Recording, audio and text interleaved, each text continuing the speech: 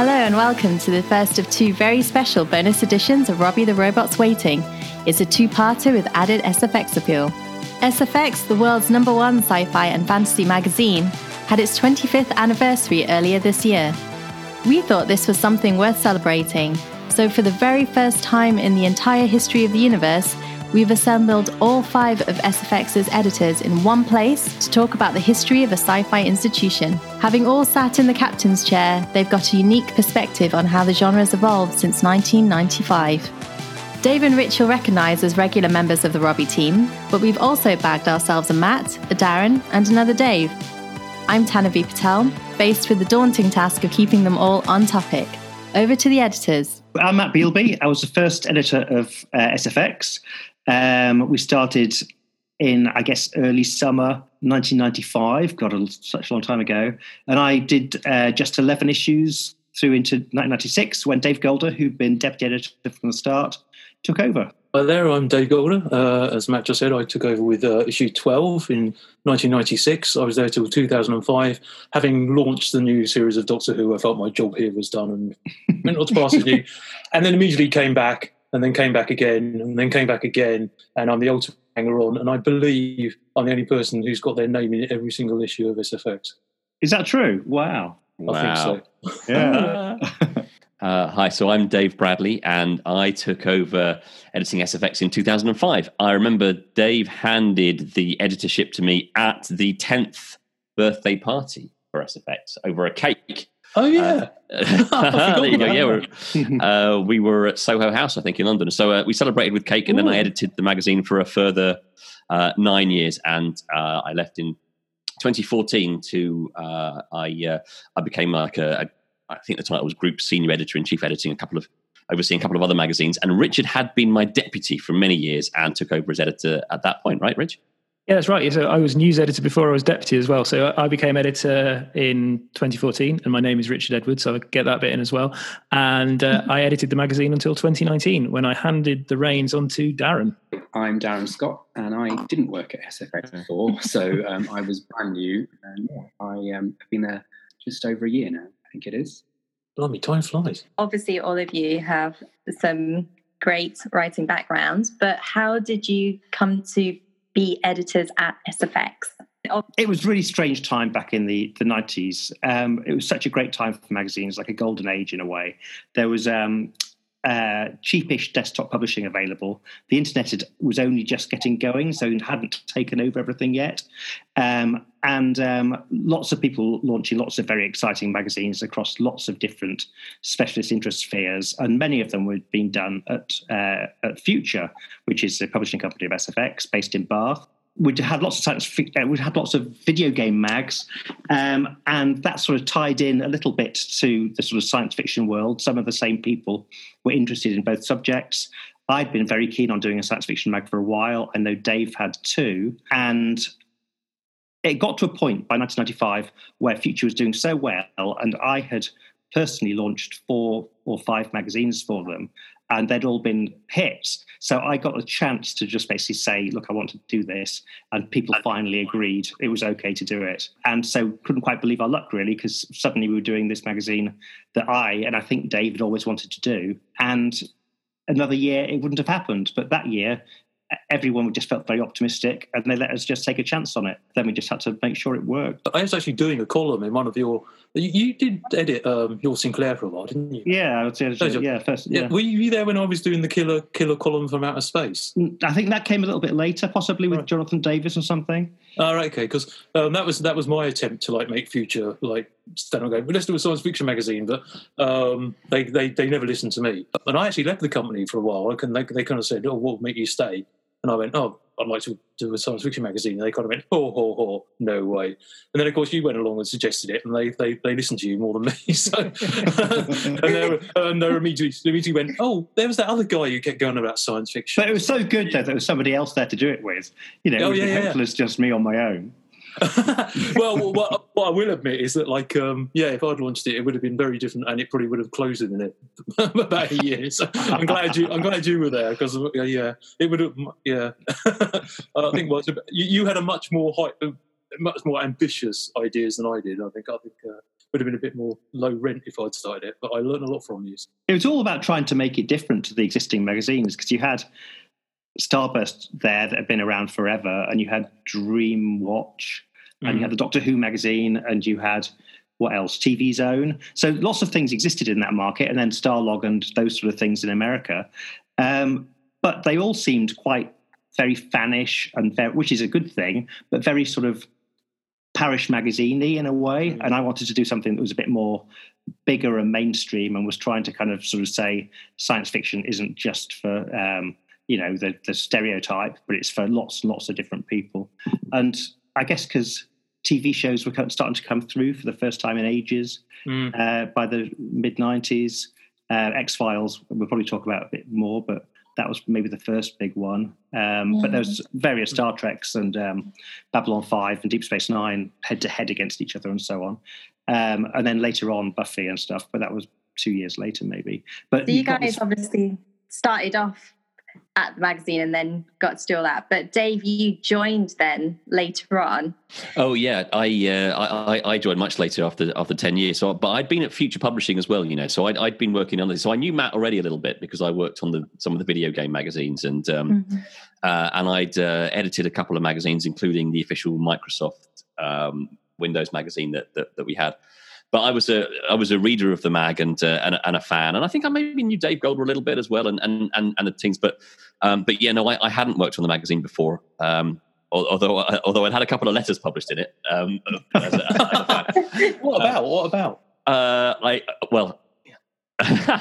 Those who know me won't be surprised at all. I wrote complaining that Guy Haley's review of Hawk the Slayer wasn't fair. Did you like it or hate it? Up or down? No, he didn't score it high enough for me. He didn't give it 5. Well, it's a 5-star movie, Rich. Everyone knows that. And then I'd also written into SFX. I asked the SF experts a couple of times, if you remember that. So I'd written in asking a few questions, and Berryman had answered. Ian Berryman, who's now deputy editor, had answered my question there. So I was a fan of the mag, and then Dave left, and I remember seeing the notification going up that there was the editorship was available to apply for, and I sort of couldn't believe it. And it came at a point where I had been editing this other magazine for a couple of years, and there you go. So yeah, I joined in 2005. How about you, Rich? So I was on a movie magazine called Hot Dog between 2003 and 2006, and that closed. Most journalists at some point have been made redundant, and so I was sort of doing nothing for a while, and it was just very fortuitous timing that the SFX news editor job was being advertised at the time. So I went for it, had a couple of interviews and got it. And Dave Bradley was actually on sabbatical at the time, and he wasn't involved in the interviews. So he actually came back from this sabbatical in Paris to find he'd got a new news editor. So you didn't get a cake or anything. You just started without the fanfare. Well, I mean, Dave Golder did interview me, so he kind of knew what he was talking about. So it wasn't like a complete shock, but yeah. It's in 2006. I took a few months off and went to live in France for a bit and so on. And I remember I spoke to Richard for the first time on the phone just outside a supermarché in Paris on the left bank of the Seine, and that's the first time I knew Rich. But yeah, so I came back from there and we carried on. Then I was news editor for 4 years, and then got promoted to deputy editor, which I did for another 4 years, and then Dave moved upstairs to look after SFX and Total Film. I sort of took the helm of SFX. And last but not least, Darren, how about you? Well, I was quite happily freelancing. I had spent the best part of a decade editing a well-known gay magazine at the time, and I was freelance for a couple of years, I think, and I wasn't looking for any kind of permanent job really. And then a friend of mine happened to spot the SFX advert, as I say, because I wasn't looking, and said, "Oh, you should apply for this." And I thought, "Oh, there's no point. Like that is the dream job. I have read that magazine since issue 1. I'm never ever going to get in there." But I thought, well, do you know what? I'll apply anyway. And and lo and behold, because I genuinely thought I should apply so that if the deputy job comes up, some point down the line I might be remembered. So it was. I still can't quite believe actually that I get for a job. It's as anyone who knows me will say, it is the dream job. And After a year, is it still the dream? Well, it's been a strange year. Well, none of the rest of us did global pandemics. Yeah, that's true. we wrote about them, but we did Outbreak, which was in the first issue, I think. I was going to say apocalyptic stuff in there. I did seem to commission quite a lot of speeches on survivors this year, so I don't know. It just felt right. But it's been interesting because obviously we've had to change quite a lot because everything that was supposed to land at the start of the year is now starting to trickle through. So all the TV shows that were coming in spring are now landing in the autumn. Obviously, films are being pulled from the schedule left, right, and centre. So we've had to really sort of rethink how SFX is created every month, really, and work quite far in advance actually to commission stuff, just so that if something does fall at the last minute, we can straight away replace it with something else we've got stashed away. So we've been very busy in our different SFX towers all over the country. Yeah. Well, we'll come back to that because it is very interesting what's happening at the moment. But going back to the start, all those 25 years ago. Gosh. I mean, I guess a lot of people want to know when you were going into it. I think you've mentioned it a little earlier, but what was your primary aim in terms of or the niche that you're going for, your USP, I guess? I guess, primary aim was to have fun, do a magazine that we'd really enjoy doing. But the USP, which was what we would have told the powers that be to kind of make it sound like we knew what we were talking about, was that science fiction was just about to have a moment.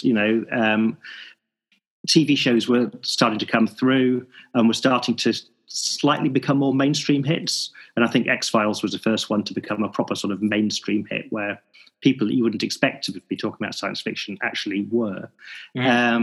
And lots of movies were coming out which had big science fiction elements to it. And that summer was going to be that Batman Forever, Judge Dredd, various other big movies were coming out that summer. And you like sort of felt... Street Fighter, all the biggies, all the classics. All the classics. And so, we just thought this was a moment when special effects were becoming more affordable, so TV could afford sort of okay special effects for the first time. They could do spaceships and things in a more convincing way than Blake Seven used to. And so it just felt like we could make a more mainstream science fiction magazine. I remember them. One of the things I had to do to make it seem mainstream for the launch was go on Anne and Nick, which was a weekday morning. I remember that. Oh my we all remember Anne and Nick. Yeah, and so I had to go. And there was me and Michelle Detrice were on it. Michelle Detrice obviously is not a science fiction figure, but she was an old hand and held my hand in the green room because I wasn't used to live TV at all, and I had to go on the set, a big sort of, set at Pebble Mill, I think it was in Birmingham. They built me a little science fiction set in the corner out of black bin bags with fairy lights poking through to make a star field behind me. And they had a K9 they'd found in the warehouse somewhere, but he was a knackered K9. He'd only got 3 of his little casters, so he wobbled. If you rested on him and stuff, he just wobbled over. And so I had K9, I had a star field, and I had me sitting there getting really nervous. And then Anne and Nick come running up to me, 3, 2, 1, live, you're on. And I had to sort of sell SFX and the idea of science fiction as a thing to a weekday morning TV audience.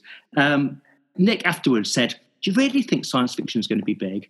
And I said, well, I did just say that because I had to, but also I kind of do. You just reminded me actually as well. Do you remember the launch party? I do, Which was at Henson's workshop in London. We had 2 Doctor Who's there, didn't we? Yeah. I remember Peter. Which ones? Which Doctors did you have? Peter Davison and John Pertwee, I believe. Yeah, Pertwee was like a proper ladies' man going around with a girl on each arm. But what reminded me was James Brown was there. Do you remember the yes, the editor of Loaded? Yeah. Yeah. And so he was a big, like personality, media friendly kind of, editor of the time. And I remember leaving the party, and he was wandering down the street waving a copy of SFX in the air, like going, "It's gonna crash! It's gonna crash!" And it's like, we outlasted your magazine. You're going to find him and go wave it back in his face. I just want to ask a question about the first cover, because obviously there's an advert for the first issue which has got Street Fighter as the cover, and then the one that actually did come out was Tank Girl. So what? I think that Street Fighter one, I can't even remember the Street Fighter one, to be honest. I don't think that was ever going to be the actual cover. I think that was just a dummy that we did because we had assets for Street Fighter and we probably didn't have assets for anything else at the time. One of the bad things about SFX early doors was getting pictures, particularly. It was just a horror story.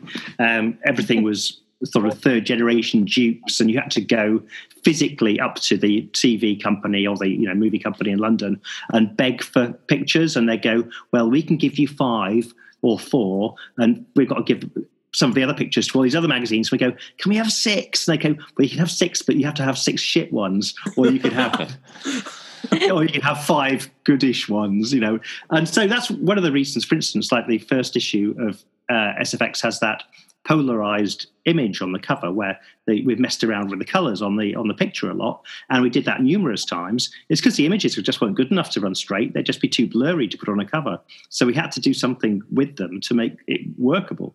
It was only probably about 2 or 3 years later that people really started to get serious, I think, about doing really high quality, high end pictures that were good enough to run on a cover without too much messing about. But early doors, just getting the assets was one of the big horrors of my life, basically. Well, speaking of that, in terms of the content, especially at the start, to me, it seems like you started from the outset with great content, but it must have been difficult at times. And how did you decide what was sci-fi and fantasy and what didn't make the cut? Partly it was practical, wasn't it, Dave? It was like people didn't know who we were. So if somebody would talk to us and give us stuff, then we'd just go, let's have it. We'll put it in the magazine. Partly it was just because there's so much, right? There's so many different great writers and great bits of history and stuff in science fiction's past that we could just cherry pick whatever we fancied at any one time. I guess all of you have that question. Do you agree or disagree in terms of what you consider to be sci-fi and fantasy? I had a very broad church approach. It was like if I thought it should go in, it went in. And it was it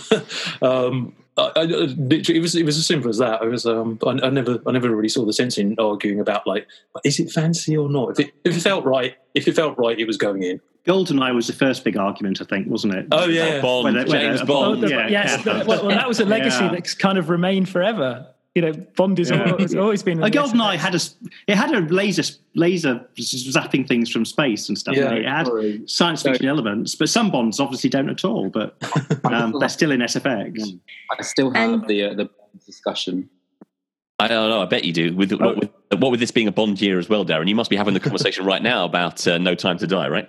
Well, he says he's got no time to die, but it's been going on for a long time. We've all had the same conversation. And I've argued that Bourne is more sci-fi than Bond because, he's kind of modified, and Mission Impossible is definitely more sci-fi than Bond because he's got magic faces and all this amazing tech. But, Dave Bradley likes to argue that Fast and Furious is maybe even more sci-fi than... Oh well, I think Fast and Furious. I think Fast and Furious is a superhero franchise, and I'll fight for that. I think superheroic things is expected of them, and they do completely impossible things. But I know that one of the things that we said with is something science fiction or not is the same as that famous legal definition of whether something's pornography or not. I'll know it when I see it. Yeah. But also, we called it science fiction, but it was fantasy as much as it was science fiction. Yeah. And that was another argument that people got into as to what's which is which, Right. Yeah, I think John Wick is fantasy, and I've said, and I've argued that before. I'll fight anyone. It's that's a fantasy universe. Sorry, David. Well, no, I was going to say you can always fall back on the old argument, the C. Clarke argument about any technology which is so advanced can appear to be magic. So yeah, fantasy is just science fiction waiting to happen. The conversation about what is sci-fi and fantasy is one of the biggest ones we have in the office. I mean, it's not like in a serious way, but a film will be coming out. Is this us?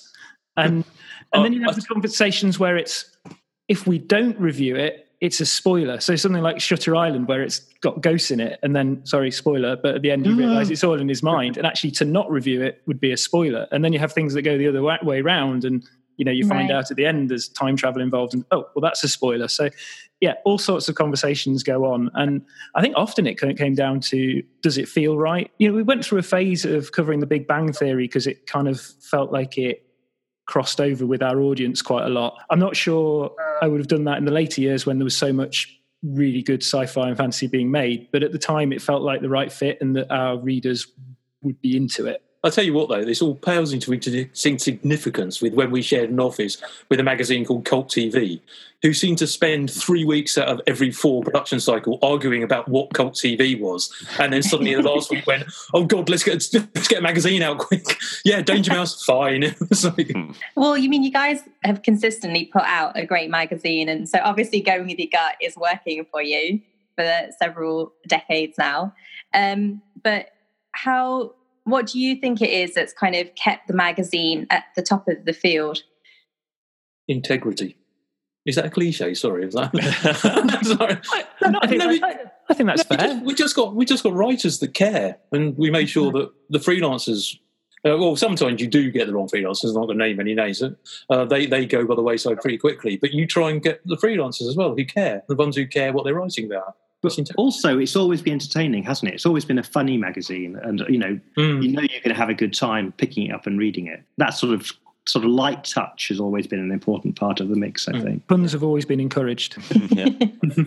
There's a great sense of community about the magazine as well, isn't there? I think the best magazines are always, you when you open them, you feel like you're amongst friends, and I think that as just to build on what David said there about all the writers caring passionately about the subject matter, the readers do as well, and we know that. And we've got, I think the mag's always had a great connection with its readers. I think it makes heroes of its readers. It really kind of vibes with them in a way that means that they've been supporting the magazine really, really passionately, and they feel like it sort of belongs to them. They feel a kind of ownership of it. Is that still the case, Darren? Yeah, definitely. I mean, Ian and I engage quite a lot with people on social media. Well, so it's not just in the magazine itself, which I think still has that sense of family about it, and it certainly has the puns, because I'm not laughing at my own puns, I'm laughing at other people's puns. When I'm laughing out loud before it's being printed. So there's some excellent pun masters at work.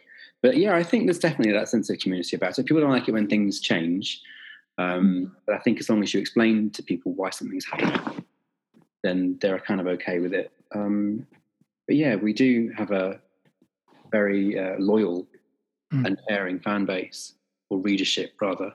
And I think that's just the thing about SFX for me. It's always been about passion and a love. So whether it's people who are buying it, people who are working for it, everyone just really loves the content. Everyone just loves what it's about. I think that SFX has always got that right. I think some of the titles that have been mentioned earlier on, who have now gone by the wayside, necessarily haven't always got it quite right, or they have looked a bit like a parish magazine, or the tone hasn't been quite right, or it's always been a bit sort of talking down to the reader rather than the reader being part of the experience. I think that's what SFX gets right.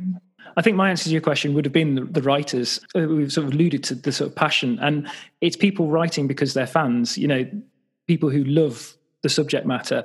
And my attitude was always, I want to go in to this film or TV show most of the time wanting it to be good and being disappointed if it isn't. It's not what you'd consider a kind of more broadsheet approach where you're kind of picking everything apart. If something is a thrill ride and it's fun, you want to celebrate that. And you want to sort of share that with the readers because it's a magazine for enthusiasts. And that, I think, has always come over. And I think you can just see that with the team, because for a lot of people, and it certainly was for me, it's like a dream job, and people hang around for a long time. A lot of the teams over the years have been on there for over a decade. And you don't get that on that many magazines, because how do you improve on being on SFX? How do you? Yeah, exactly. No, you're right. It's the longest job that I've ever had in one place, and you're right. I think kind of people forget that often a magazine editor a magazine team will maybe do that magazine for a year or 2 or 3, but actually to be on a magazine for decades is kind of unusual. I mean, Matt, you were kind of a very senior at the point where you launched SFX, and so you kind of launched a number of magazines. So you were possibly on it the shortest amount of time, but that's kind of where it fell in your career, though, right? You were kind of launching a bunch of stuff. Yeah, I was basically doing a magazine every year, and some years I'd launched 2 magazines at that time.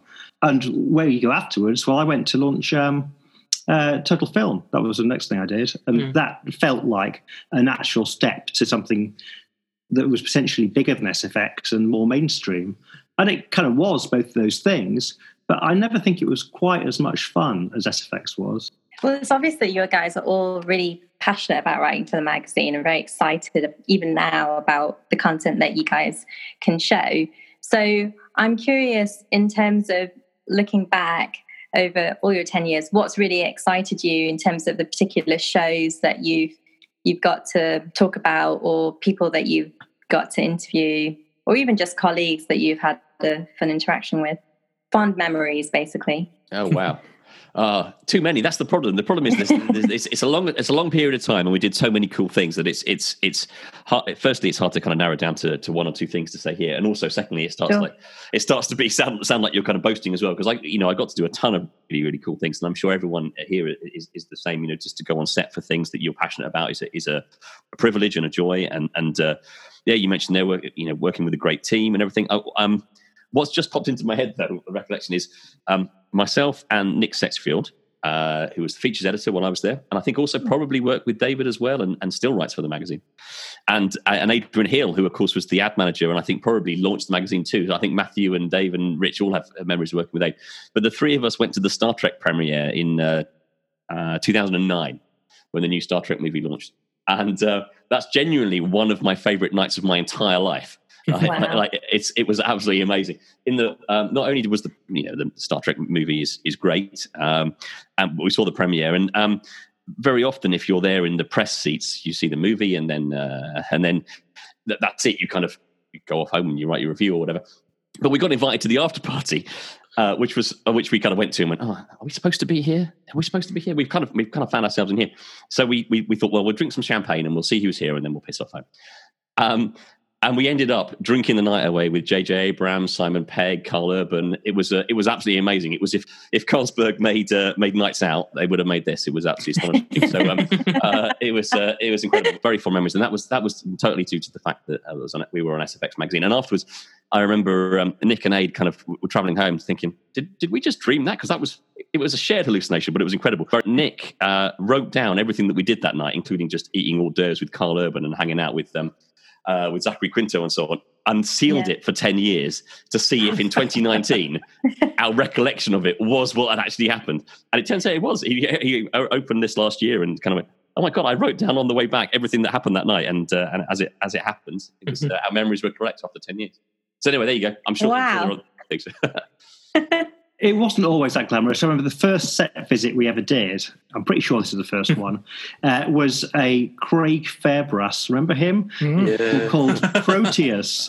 Yeah. And Craig Fairbrass had been a minor baddie in Cliffhanger.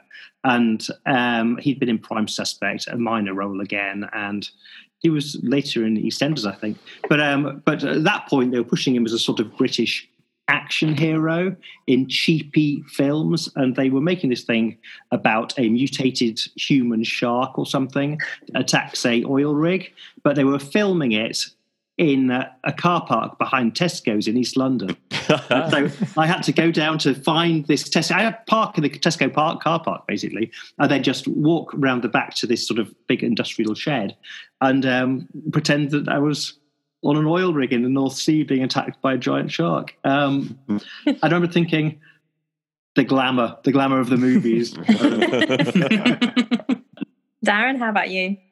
I think, as you were saying earlier on, I think going on set is just incredible, because you just never think when you're growing up that you're going to be on the set of the TARDIS or a starship in Star Trek or anything of those things. And it's just, I never take it for granted. And I think I'll never get over it. I still, the smell of going onto a set, like all the fresh paint and the wood and everything, I just think it's incredible. I love it. I love seeing all of that going on. But I also just love the almost like a puzzle every month, putting the magazine together and getting it all to click is oddly satisfying. But I was just thinking about going on set. I still have this weird feeling of like every time I watch the penultimate Harry Potter film, which I can't remember the name of now, Deathly Hallows Part 1, and it's just, I guess I'm enjoying it, and I'm enjoying it, and I'm totally thrown out when I sort of think, I'm just behind that pillar. I'm just literally, and I can't even get thrown out of the experience completely, because it's the only time that's ever happened where they kind of went, and we're shooting, you think, damn, am I supposed to be here? But that's weird. I know. My favourite, as Dave said, it's like you're boasting, but I still love the fact that, like, well, we're 25 years on now. It's probably about 22 years on from when the feature went out. I can still go on social media and I can still like go, isn't it about time we gave Crime Traveller another chance? And then I'll just people going, no. And I still love that. It's like, bored night, I don't know, what should I do? I go on social media again and just talk about Crime Traveller again. And I just love the fact that one feature is the one that, from my era, that everybody remembers, which was the cheapest gag as well that we ever did. But, I like that. That's good. And I still wonder whether some people out there still think that Spider Monkey Man was a real thing. But we'll see. the amount of times we referred to this mythical film called Spider Monkey Man, and I swear some people must believe it was real. It was. Has it made it onto IMDb? That's it. Oh, I never checked that, actually. As reported in SFX magazine. But yeah, I mean, the thing was, I was always the hermit of SFX editors. I was the one who let everybody else go on set visits. Normally, Harry Potter was a weird thing for me. That's the one I wanted to do. But I let everybody else have the fun while I stayed at home, like just playing around with the words and laughing stupidly. I do laugh at my own puns stupidly. University Challenge, which that didn't last long. Anyway, yeah, that's me. Rich? I don't know, there's so many things on SFX. I think that you get this buzz of excitement, and it's all sorts of things that you can give you that. There's, when you really nail a cover, and you've got brilliant artwork, but then we're very lucky on SFX. For most of our 10 years, we had Jonathan Coates as art editor, who is absolutely brilliant. You'll throw an idea at him and it'll be the sort of photo that will make him raise his eyebrows, but he'll still turn it into something magnificent. And when you get a cover back from the printers and it looks great and you've nailed it, it's a brilliant feeling. But same with interviews and things. Sometimes you get off a phone call with an actor or a director, and it's just been a brilliant interview, and it's just the best feeling. I remember interviewing Jeff Goldblum in LA for Jurassic World 2, and he was everything you could have possibly wanted. Outside the trailer, he says, "My name's Winter," and he just totally misheard that my name was Richard. And he's like, now I'm wondering what season I'd be named after. And it just sort of carried on like that. I mean, because he's barely in Jurassic World 2, of course, so he didn't really have that much to say about the movie, but it was just this wonderful 15 minutes for Jeff Goldblum. And you remember those moments. It's like meeting Luke Skywalker, and I'm not going to call him Mark Hamill, I'm going to call him Luke Skywalker because that's how I felt when I was opposite him. But you only have that feeling kind of after the interview, because when you're doing the interview, you have to be in the professional, I need to get some copy from this. So it's quite a weird feeling because you know that you can't fan out until the interview's over. Totally. In a way, what you've kind of mentioned, but the fact that, you get to do those things, speak to those people, open the door of the TARDIS and see what it's like inside.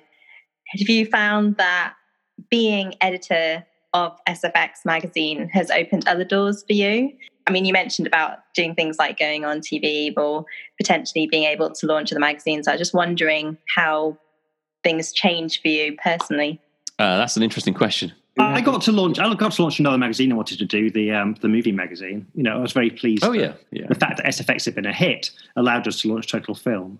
And it also allowed me to turn down lots of jobs that I wouldn't have been offered otherwise. And they came out of SFX, so to some degree, SFX and then Total Film afterwards. So that sort of bit, that sort of mid-90s to late 90s bit for me was I think, really important, because lots of people would never have known any of the mags that Future did before then. They just would have been such specialist interest mags to many people in the industry that they wouldn't have cared about them. But they did notice and care about SFX a little bit. So that was good. It's quite a nice shorthand, isn't it? You don't really have to explain very much. If you say, I was editor of SFX, people know what you're talking about. Yeah. No, I agree with that, because I'm not the most massively ambitious person in life, but it still amazes me that so many years after I left that job, I can still mention I was editor of SFX, and it has an effect, and it can open doors, and it can help me get things done that maybe otherwise I wouldn't have got done. So, it's good. Certainly, I think that actually one of the things that I'm really pleased about is that I made a lot of friends on SFX magazine, and obviously I'm talking about the team as well, who I'm still in contact with, but also the readers too. I just realised the other day how many people that I'm connected with on Facebook that came to me because of my time on SFX magazine. It's readers or people who work in the publishing industry or whatever, and authors and sort of TV script writers and things that I made friends with. So actually, my kind of personal life now, I still work in the media, but back in video games again. But actually, I realised that actually quite a lot of my kind of day-to-day social media activity is people that I've met through it, and I'm incredibly grateful for that.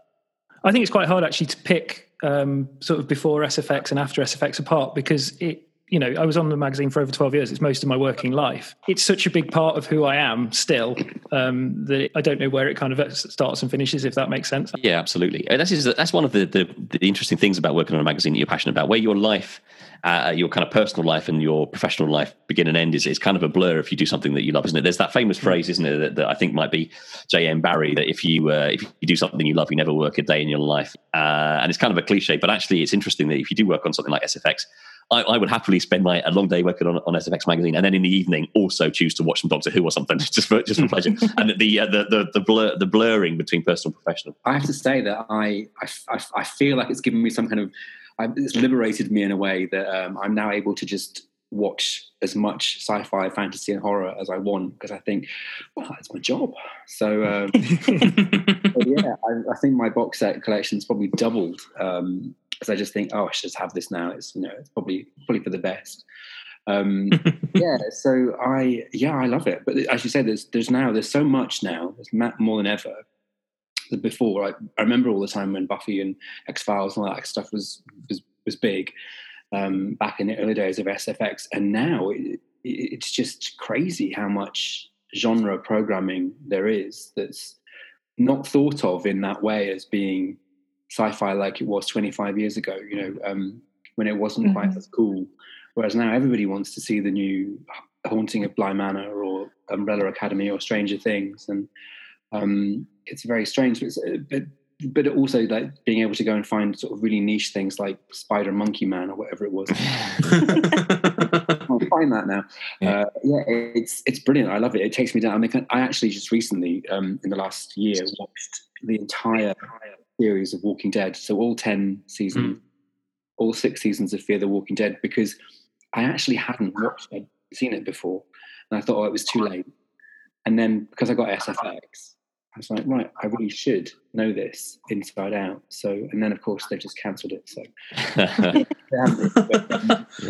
you were talking about the evolution of sci-fi and how things have changed and become more mainstream now, and the opportunities that has given the magazine. So I was wondering what you all thought about how sci-fi has evolved and how it's affected the magazine.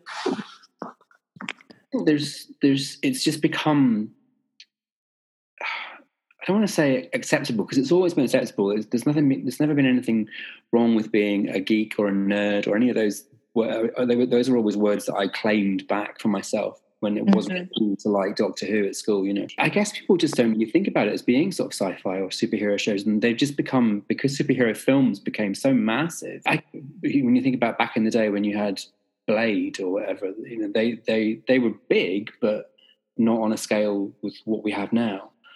I don't know if it makes the job any easier, because you still have to sift through quite a lot and to think what's better, what deserves more, and also with that you have to sort of factor in nostalgia for SFX as well now, because it has 25 years, it has a readership that has grown up with it, and they do like to look back. They don't necessarily want to see all about some new show until they're ready. Maybe when season 2 comes along, and then they go, right, we actually love it, so we'll embrace a bit more coverage of it than you would normally give it. But you do have to think about it a lot more, I think, because there is so much of it. And we changed the SFX branding slightly to say that we're sci-fi, fantasy, and horror.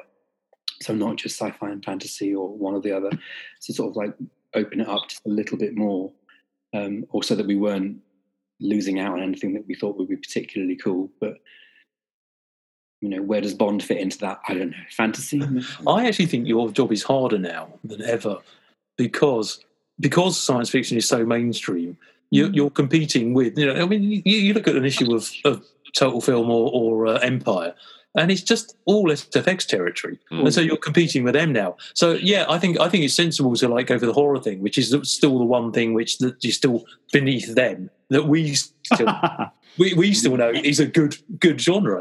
There's some great stuff out there. So yeah, it appeals to the horror fans. Why not? But yeah, no, I don't envy you now. I think it's a really, really tough. It does get difficult because now you're in the territory where it can be competitive, and somebody wants. So you have Entertainment Weekly in the US, which is not weekly anymore. I think it's monthly now. And they were always the very first people to get pictures and things like that. So you always have to wait till they get the pictures, and then you could have the next run or whatever. And there's a sort of hierarchy, I think, with magazines, and so I do get a little bit annoyed when I see people stepping into territory that you think, actually, come on, that's the kind of thing that we really go deep into. SFX has steered the way that I have always written features in the past in other magazines, because I've always felt that when you look at an issue of SFX, it goes so much deeper than a regular magazine does. And when it's doing a feature on a film or a show, and there's so much about it, so much in there that's not just the usual puff piece kind of media trained stuff. There's love in there, and there's passion, and there's people want to know about really tiny details about things that are just, that's the way that we as sci-fi fans are. And so when I see other magazines doing coverage like for SFX titles and not doing them justice, I think it's a bit of a shame, really, because it's almost like they get something to fill a page rather than it's because they actually really care about it. But that's just my personal opinion. But I always looked at it as, we're writing for people who care that TIE Fighter stands for Twin Ion Engine Fighter. You're writing for geeks who care about the sort of minutiae of, why a spaceship does what it does. And that's what differentiates you from, all the media who, they've cottoned on to the fact that, sci-fi and fantasy are really good. Where have you been all this time? But they're not doing it in the way that SFX does. SFX's audience is looking for that kind of, the geeks writing for the geeks. And it works really well. I always manage to annoy my team with the phrase, it's a nice problem to have. If you go back 10, 15 years, you look at the TV that was out there, a lot of stuff got into the magazine by default almost. It's like, okay, someone's made a new TV show, we'll write about it. Painkiller Jane has column inches, which is shocking, which would be shocking now. But now you've got a lot of sci-fi and fantasy, and a lot of it is really good. There's a lot of really good movies. I think the hit rate for blockbusters now is much higher than it was 15 years ago.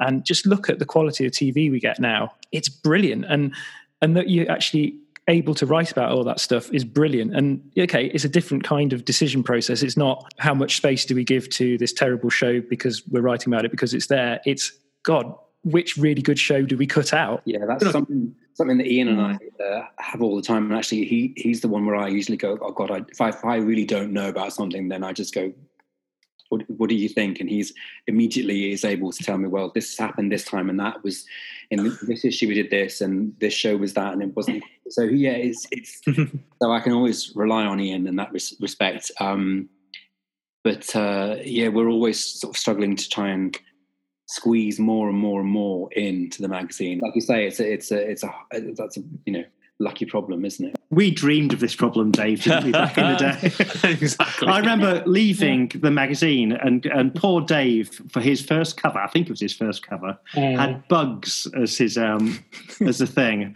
and that was the only British science fiction show being, if you could call it that, being made at the time. Yeah. Like a kind of very cheesy spy-fi type thing, and And yeah, I just remember thinking, oh, poor Dave. Maybe I've left him a total pup with this magazine. Maybe everything is going to just collapse into just trying to cover bugs and make it sound exciting. And then, I don't know, whatever, sliders Buffy. Or something. And No, then, Buffy came along. Yeah, then Buffy came along and you saved you, probably. And honestly, being the first magazine to put it on the cover in Europe did us so much favours throughout the next 5 years. And we put it on the cover out of desperation. It was like, what is this thing? Oh, I don't know, it might be big. And then the whole production company just loved us for the fact we put it on the cover. And then when it became a big hit, we got the good effects out of that. And that's it for today, because in the tradition of the best sci-fi shows, we're going to leave you on a cliffhanger. Luckily, you won't have to wait as long as you did after Thanos' finger snap in the Avengers. Part 2 will be available from around Tuesday the 3rd of November. In the meantime, the latest issue of SFX is on sale now in all good newsagents. Or you can subscribe or buy individual issues at magazinesdirect.com. You can also follow the mag on Facebook and Twitter at SFX Magazine, or read loads of great SFX content at gamesradar.com. And you can also listen to all the previous episodes of Robbie the Robot's Waiting, including our latest Halloweeny offering about Final Destination, on Apple, Spotify, or wherever you get your podcasts. Thanks for listening.